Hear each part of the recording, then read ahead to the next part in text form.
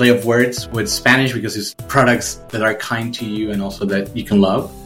I really like that. Amable.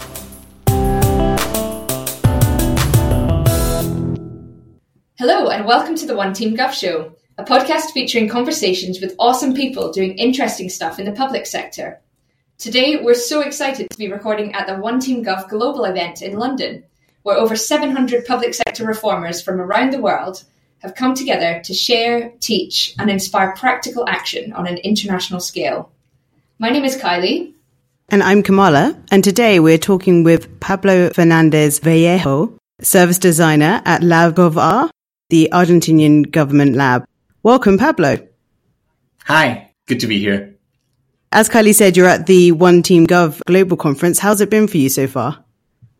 It's been amazing. It's the very first unconference which I have with this format. It's full of people from all around the world, and it's been super cool. That's really, really good to hear. How did you first get started in public service, Pablo? I'm a designer by trade, and I always wanted to move into public sector. That opportunity came kind of by chance. Last year, I heard of this laboratory of government in Argentina opening up. I was actually living outside of the country at that time. And then I started contacting people I knew in government doing stuff around there. And then eventually one thing led to the other. And I ended up returning to Argentina to join the team earlier this year. You said that you were working in design. Whereabouts was that? I have a background in industrial design. And I worked for a few years as a UX designer, as a user experience designer at an Argentinian software consultancy firm. Then I took a break for about a year and a half or two to finish a master's in interdisciplinary design, which I started in Argentina, and then I moved to Berlin. So I quit my job when I moved to Berlin. And then I was in the transition of going back to work. I thought it was going to be back to the private sector. Then eventually this came up, so I ended up in government. Apart from the obvious, i.e. it being the coolest city in the world, what made you want to move to Berlin? Apart from that, I think it was a really cool program that I was doing on how designers can interface or work with other disciplines, which I think it's not necessarily a course on designing public sector or service design, but I think it's one of the core competencies you need to have to reform government or to create amazing services is how do you interface and work with people that have a completely different mindset than the one you have. So that's why I chose that program. First a program, then the city, but it all came out really well. So you now work in service design. What is it that makes service design different from other types of design?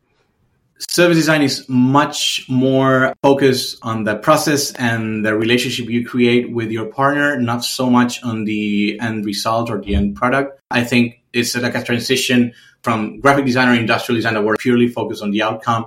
UX started transition towards a process that was not so the end result in the middle.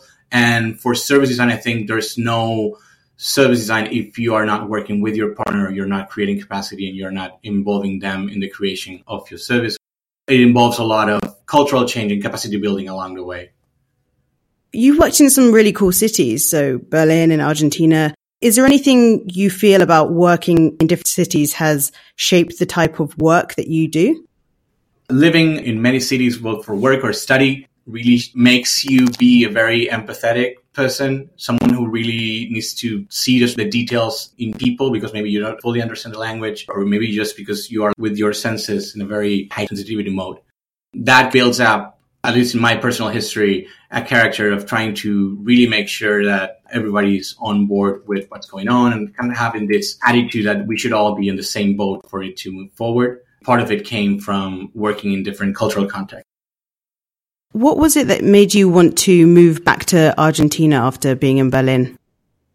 Well, for me, it was not an easy choice because my life was going in that direction in a sense. But working in public sector was a personal goal of mine for a long time. I didn't really thought I was going to do it in Argentina first, but then the opportunity came and it was very, very hard to refuse that. It's a pleasure and it's an honor to be able to do that in my home country. So you moved back and you're now working for LabGovR. Can you tell us a bit more about that? The Argentinian government lab, it's hosted at the heart of the Ministry of Modernization, which is a ministry which in itself has commissioned to reform government. So it mostly serves other ministries or other areas of government. And the laboratory in itself has 3 legs. One of them has to do with capacity building through training public servants. Another one involved with creating a community of innovative public servants. And then the third one is the one working with projects, which is where I work. So we basically are a consultancy firm inside of the government, working for different ministries, mostly on themes of high social relevance to some degree. But yeah, that's what we do. We're a very small group of people with very diverse backgrounds and life paths. But it's a really, really cool group of people. And we're working really hard to do it. It's difficult because of the scale of the mission, of course. We cannot transform government by ourselves, but we are learning along the way how to make scale and impact. It really reminds me of the place where I work, so the Canadian Digital Service. We're also just starting in the centre of government. We're doing a lot of that kind of consultancy like you described. But for me, as it sounds like for you, the interest is really in projects and seeing what comes out of that. Do you have any cool projects you're working on right now? We're working with job fair for unemployed young people. It's bigger than for the general population, 18 to 24. And there is traveling job fair throughout the country, trying to adapt to the local conditions. So it's moving from city to city. And we are working with them to create new ways to reach the right audience, the right target of people, and then to increase the level of engagement that they have. It's a project I really like because of the level of involvement we can get from partners. It's super high, which is really good. The kind of consultancy we do does not work if we are like a flying saucer that comes in and then leaves the project and then goes away. Those kind of things might be cool for a reunion, but we'll never probably get through implementation. Once we get a cool relationship with our partners and once we work with them and they make the ideas and then they choose the challenges and they are there in the kitchen with us, there's a much higher chance of having those things implemented. It's still in the making. It's a work in progress project, but it's one that I'm really hopeful for. When you're working with your partners, presumably at some point you do the piece of work with them and then it's theirs to carry on. How does that process work? Well, that's still something we're working on. It's not really solved. Again, it's a thing of creating capacity along the way. We find it challenging to have our exit of the projects when there is technological work involved. Basically, if we help them build something that is crucial for implementation and they are not able to take ownership of that, it's difficult to retreat from those kind of projects. A trade-off between helping them get there, but at the same time, not making yourself absolutely necessary for that. Because in the end, our mission is not to implement with them, it's to help them get there. We're still working on that. Again, sounds similar. We're in Canadian Digital Service, we're thinking a lot about what that handover process looks like. And some of our early experiences is probably the biggest challenge is how do you manage that transition of us working with you and empower them to continue it. Are there any other challenges you're facing at LabGovR? One of them that I am very fond of discussing in this place is how we cannot really import the discourse or the narrative of innovation in government. Sometimes we see a lot of really cool examples of other labs in the world or other people working with this, and we find them very inspiring. And then when we try to use them on everyday work with our partners, it really doesn't translate all that well because of cultural differences, because of a whole bunch of different things. You just cannot import what someone else is doing and then try to apply it. Not just because of language or culture, because in Argentina, public servants want to see examples from Latin America or in Spanish that they can really relate to. That works in Denmark. They will say, oh, yeah, that's cool, but that's Denmark. That's not the reality we have. So we are in the process of making our own narrative. And I think that's something many of us also struggle with because we come from private sector, from highly globalized sectors like UX or customer experience, where we either work with clients somewhere else or we are used to speak with the language or with themes, part in English and part in Spanish or things like that. And then when we enter public service, we really need to make an adaptation process to build a new language we can share and use with our partners. With your international experience, do you see any similar trends? We've talked about how organisations often see themselves as quite unique. And I think what a lot of us have learned is that, especially through events like this, that there is a lot of commonality. One that I love just happened this morning. I've been thinking lately a lot about how we deal with failure. This whole discourse of failing is good because it takes you to a better result, especially coming from the startup universe. I don't see it sticking at all in my context in the public sector in Argentina to talk about, no, failing can be good because you can learn and get you there. It really does not work because they say, this is the people's lives. We don't have time for that. But then when I proposed this conversation here, and then we had a really cool conversation with people from all around the globe about how we deal with failure in our governments, and it is really similar. It doesn't matter if you have a lot of time to deal with it or if you are hurried up by political timelines or things like that. You have this layer of politicians where failure is really not an option, in the same way as changing your opinion is not an option for them. Or into people doing policymaking where for them also making a mistake is not an option. And it was really cool because you can find really a lot of commonalities on how public service see failure in Argentina or in Sweden or in the UK. It was a really cool conversation. So you talk a lot about building bridges across other disciplines, and that's something that One Team Gov is very much about. How do you do that in practice? Being respectful of other people's knowledge, not putting them in boxes. A lot of times you already have an idea of what someone will do based on their discipline. You assume that because they are coming from tech, they can do one thing or the other. But of course, we can all contribute from our discipline, going way beyond our skill set. We come from different mindsets, and having different mindsets in the room really makes the whole thing better. Being respectful to other people's opinions, at the same time, not using slang from your discipline. Sometimes there will be a process where maybe as a service designer, you are in power of making decisions and you have to use it wisely, not to say, now I'm the ruler, I'm not a tyrant, and now I'm going to say how it is. Tomorrow, of course, your tech will be guiding or leading an initiative, and tomorrow, the day after, will be someone else. And it's your responsibility to always try to make it an inclusive environment where all disciplines feel that they can contribute, not just by the terms of the one that is leading the initiative. You talked earlier about how you were really excited to go back to Argentina to serve in the public sector. Since joining, is there anything that really drives you nuts or frustrates you about working in government? Oh, yeah, of course. I would say worst thing has been how the velocity of projects really changes from time to time. It can be really hurried up because for some reason it's a priority, and then it will stop for a while and then it will start again. It's difficult to create a reasonable timeline or pipeline of projects when they are turning on and off in no predictable pattern. I would say that that's one of the most challenging things because it forces you to divide yourself among different projects and really try to work out a reasonable timeline for you to work with. It's not easy to predict or to plan when projects sometimes get slowed down or hurried up by decisions you don't fully control or understand. Yeah, definitely. Frustration with pace has absolutely been a theme of a lot of the guests on the podcast. That seems to be a real challenge internationally. One of the biggest struggles often faced by people in government is being able to speak to users.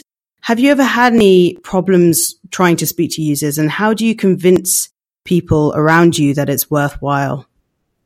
That's a super good question. I'm in London because also I'm not here just for the One Team Gov, but tomorrow I'm participating in the Designing Government conference. So I'll be sharing a talk on some of this kind of things, learnings or thoughts on doing this kind of work in Argentina. And actually, one of the talking points is precisely about this. For us, getting to the ground is very difficult, especially being a national government on a federal country makes you very far from implementation. Many times you have to go through a province like we have or like a subnational administration that will make the link for you. You have to be very creative on how you get to the ground. And sometimes we do so by finding partners who can facilitate that. Could be even NGOs or things that really have access to the territory, which we can leverage on to have access to users. So that's something we've been experimenting with so as not to really slow down the whole process. The federal and state divide has been an interesting theme on the podcast. It's obviously something that we don't really have that much of in the UK, so that's always really interesting to hear about. So good that you're doing a talk on this exact topic tomorrow. Do you have any good stories about where you changed course after talking with users? One that we really loved was the one with the job fair for the youth project, because it was for young people, young men and women that they neither studied or worked. It was a sense when you talk about that theme inside of the ministry that maybe it was because they didn't want to work or it was kind of lazy. This vision you have of young people preferring to do other stuff other than studying or work. And then when we did our research, we found very inspiring life stories of people that actually worked a lot, but they were working black, not registered work. Really a lot of stories of some degree of exploitation or really a lot of frustration with the world of work. We can record their voices and then bring them back with pictures and stuff like that to the ministry. And it was very inspiring to see people that maybe had a different vision, to see almost firsthand their users are, which is probably a much different vision than they initially thought. I imagine that a lot of the work we do is not just about building things, but also about changing misconceptions of users within government. You talk on your website about creating kind products. That sounds like a hard sell to do. Can you tell us a bit about how you approach that? A play of words with Spanish because it's products that are kind to you and also that you can love. Amable, lovable product and also kind to you. It's mostly an approach of working with products or services that are respectful to you, that are fun or easy to interact with. A way of dealing with things that even with serious stuff, you can also be at least 5% playful and nice while doing it. And I think that's something I try to bring to every project that I do or that I work with. I really like that. Amable, kind products. So we're here looking out over the One Team Gov conference. How's it been for you so far? So far, it's been amazing and even better than I expected. I've been to conferences before, which was a slightly different format. The talks were decided on the same day. But this is more like a forum, more like having conversations between people, which I think it's very interesting. I came all the way here to London to have a sense of where people in the public sector all around the world think about stuff, what are the main challenges we have, and what the conversation is. So this very horizontal conversation, I find it really cool. I was talking with people on failure, which for me is a very fascinating topic on public sector, but there's also conversations on AI or what does it mean to create a cool service when working in government. And the cool thing about it is that there are conversations among people and it's a very open space to talk about it. And I've met people from Singapore to Finland to Mexico to, of course, the UK. It's really cool to be here. Favorite session so far? It doesn't count as a session, but the way of distributing themes, each person created a theme and then you pass it around and then you discuss it with someone else and you were assigning points to every theme. You were discussing 5 different themes with 5 different people over half an hour or so. And that was a really cool way of both distributing themes and networking. So I really like that. You're really into different cities and you've lived in quite a few cool ones, as we've discussed so far. What's your favorite city and why? I will always say Buenos Aires. I love my city very much. It's a very unique place. I love something about every city I lived in. Buenos Aires, for me, it's a magical place to be. The challenges of being a 15 million people city in Latin America and the history of having 10th oldest metro system in the world. A lot of contrast, a lot of challenge, but a lot of stuff to work with. You're a designer. Designers always have views on interfaces. What's your favorite user interface and why? If I had to choose one, it would probably be N26, the bank. Here in Europe, it's a digital bank because of the contrast of hating banks online so much and then going to one that really works and makes you relate with money in a much more positive way. Everyone at MOJ, where Kylie and I used to work, used to bank with Monzo because it was just such a beautiful user experience. The podcast is not sponsored by Monzo. We're just saying this off the bat. And it totally changed my feeling about banking. I really empathize with that. On the flip side, could you give an example of a product or interface that you hate and why? Yeah, I'm going to go into the polemic part of the conversation maybe, but the interface with the UK and the border, boy, I hate that interaction. It's really, really unpleasant. I was just talking to my girlfriend who is with me in London. If you think of a trip as a journey, and the lowest point of a journey for me by far is actually entering to the country and having your passport stamped. Questioning and everything, it really makes me feel uncomfortable. Maybe it's because I'm coming from Latin America.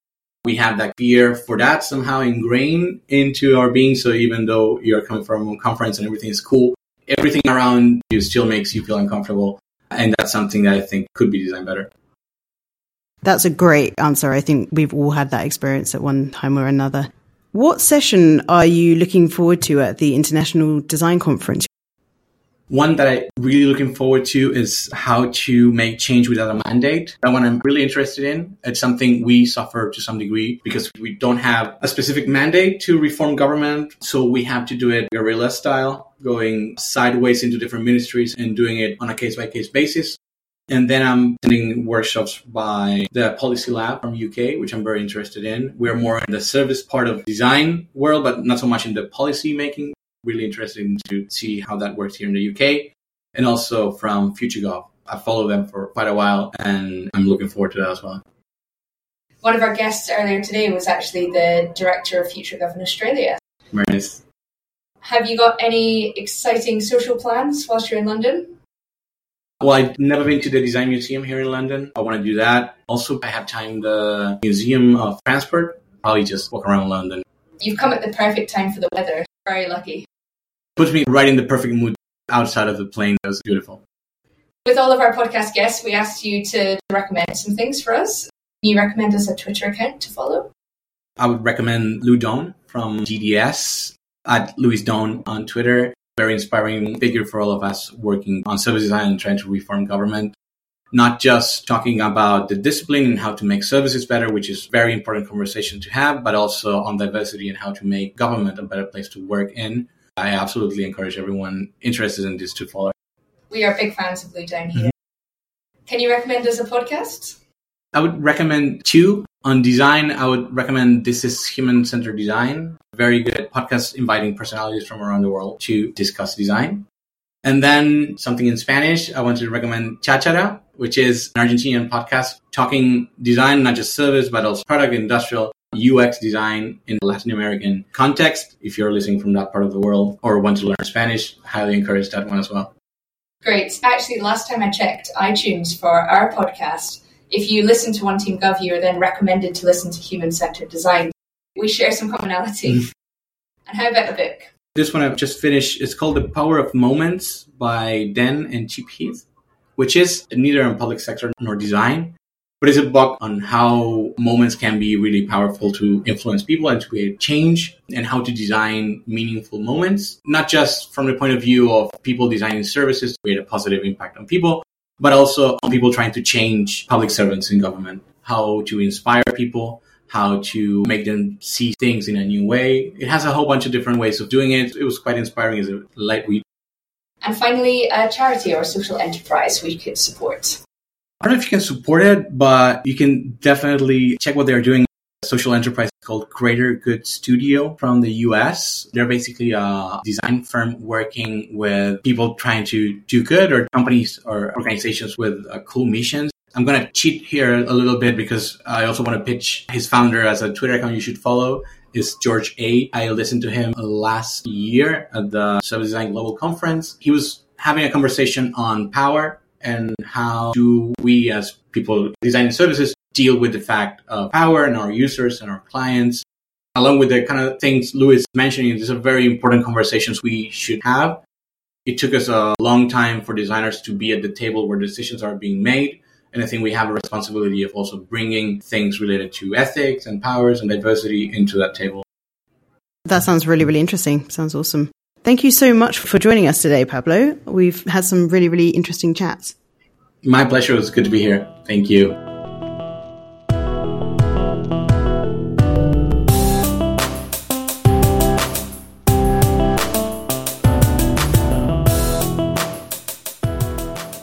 What a wicked interview. What did you think, Kamala?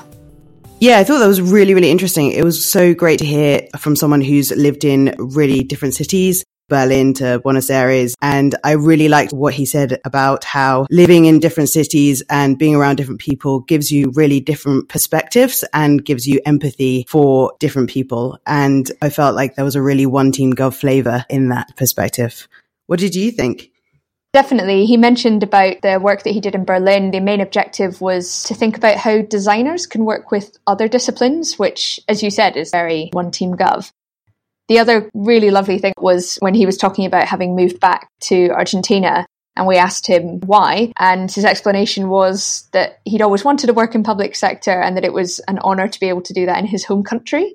And some of the projects that he was able to work on in the federal government had lots of themes about social relevance and tackling societal issues, which was really interesting. Yeah, I loved how when we asked him about some of the challenges that he's experienced, he talked about how a lot of the language of digital experience across the world doesn't actually really translate into the Argentinian perspective. And they often want to see examples from other countries in South America. And so he talked about how they needed to make their own narrative rather than importing discourse, which is a perspective I really don't think we've heard so far on the show. So that was great. What did you think about the other challenges he outlined? Not importing slang from the discipline and ways that service designers tend to talk about things. I imagine it's often easy for people who work in a single discipline, and when you're attending lots of international events and you talk to people who are also in your sector, to use a lot of shorthand when it comes to explaining the work that they do. And he gave that example of failure. And whilst we in a service design context often say it's okay to fail, we learn from failure, failure is good, we embrace failure. Talking about that in the Argentinian context is really unpalatable. People were having, quite rightly, the reaction of, you can't fail because these are people's lives. You can't mess that up. So I thought that was a really good reminder for us all to check the language that we use to be accurate and inclusive. Definitely. And related to that, I really liked what he was saying about not being a flying saucer, which I want to keep hold of and important to our context as well.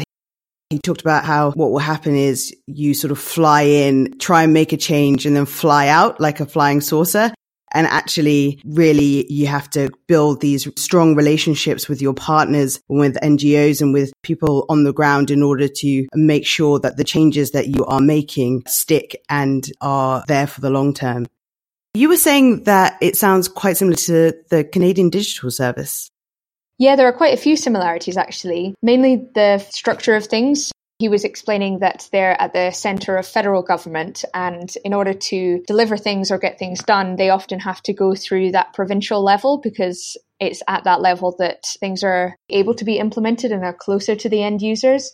And we have the same here. Federal government in Canada has far fewer powers and ability to deliver than the provincial level, which from our background in the UK is not quite the same. For example, in Canada, driving licenses are administered at a provincial level. So every single province will have the equivalent of the driver's vehicle licensing agency that they have in the UK. So that was quite interesting.